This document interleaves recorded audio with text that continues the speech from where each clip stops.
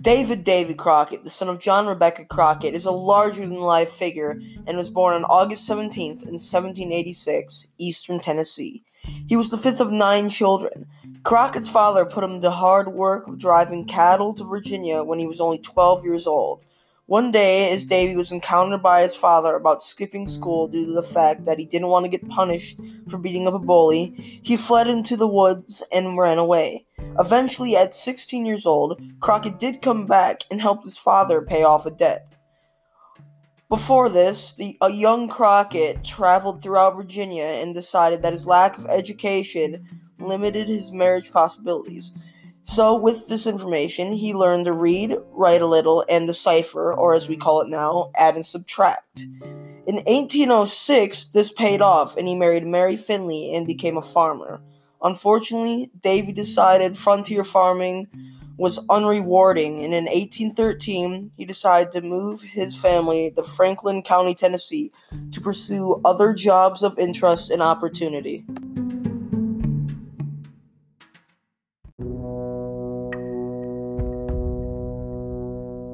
In 1813, shortly after Crockett moved to Franklin County, frontiersmen ambushed a band of Creek Indian warriors in southern Alabama. Nearby, settlers gathered at Fort Mims. The Native Americans attacked this fort and killed over 500 people. Crockett, hearing this news and always being one for a good fight, then volunteered to serve with the frontier military forces to fight against these Native Americans. In September and October, he served as a scout. Crockett served the military for a good chunk of time, but eventually went on leave until he decided to return around September 1814. He then proceeded to fight with them until February 1815, until most of the Native Americans were slain. During this time, Crockett served as a scout and hunter and apparently encountered little fighting. In 1815, during this, Crockett's first wife died. But his despair didn't last long because he started courting and married Elizabeth Patton, a widow with 2 children. While traveling with neighbors in Alabama a little bit after the war, he contracted malaria, a disease that causes chills and a fever, and was left alone to die on the road. However, as some people say, he came back from the dead because he was too stubborn to die. Luckily, he recovered and returned to his family, much to their surprise. He has been quoted as remarking about his reported death, "I know this was a whopper of a lie as soon as I heard it."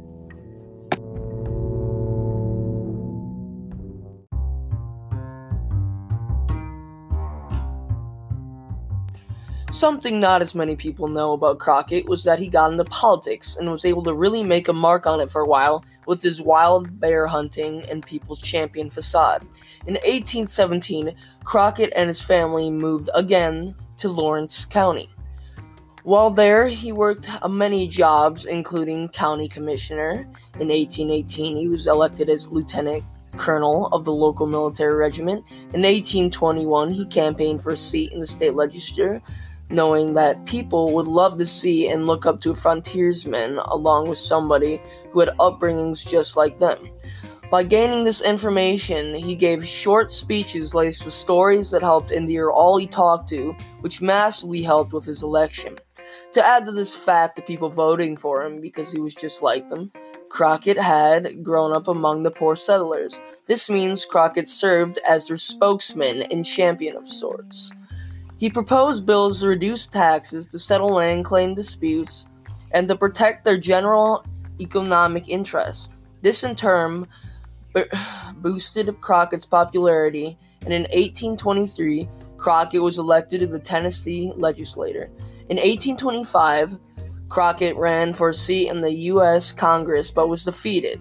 However, this is when his stubbornness, people are always talking about, kicked in, as he ran again and won in 1827 and got re-elected in 1829.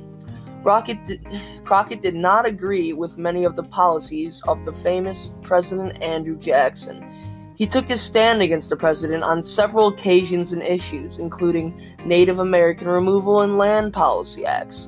In 1831, when Crockett ran for a third term, he was unfortunately defeated. 2 years later, he regained this seat again by a narrow margin. Unfortunately, another defeat in 1835 marked the end of his congressional career. Despite his losing record at the end, Crockett will always be remembered as the man who tamed the wild, as the man who changed America for the better, morphing it into what we see today, as a man who was a leader.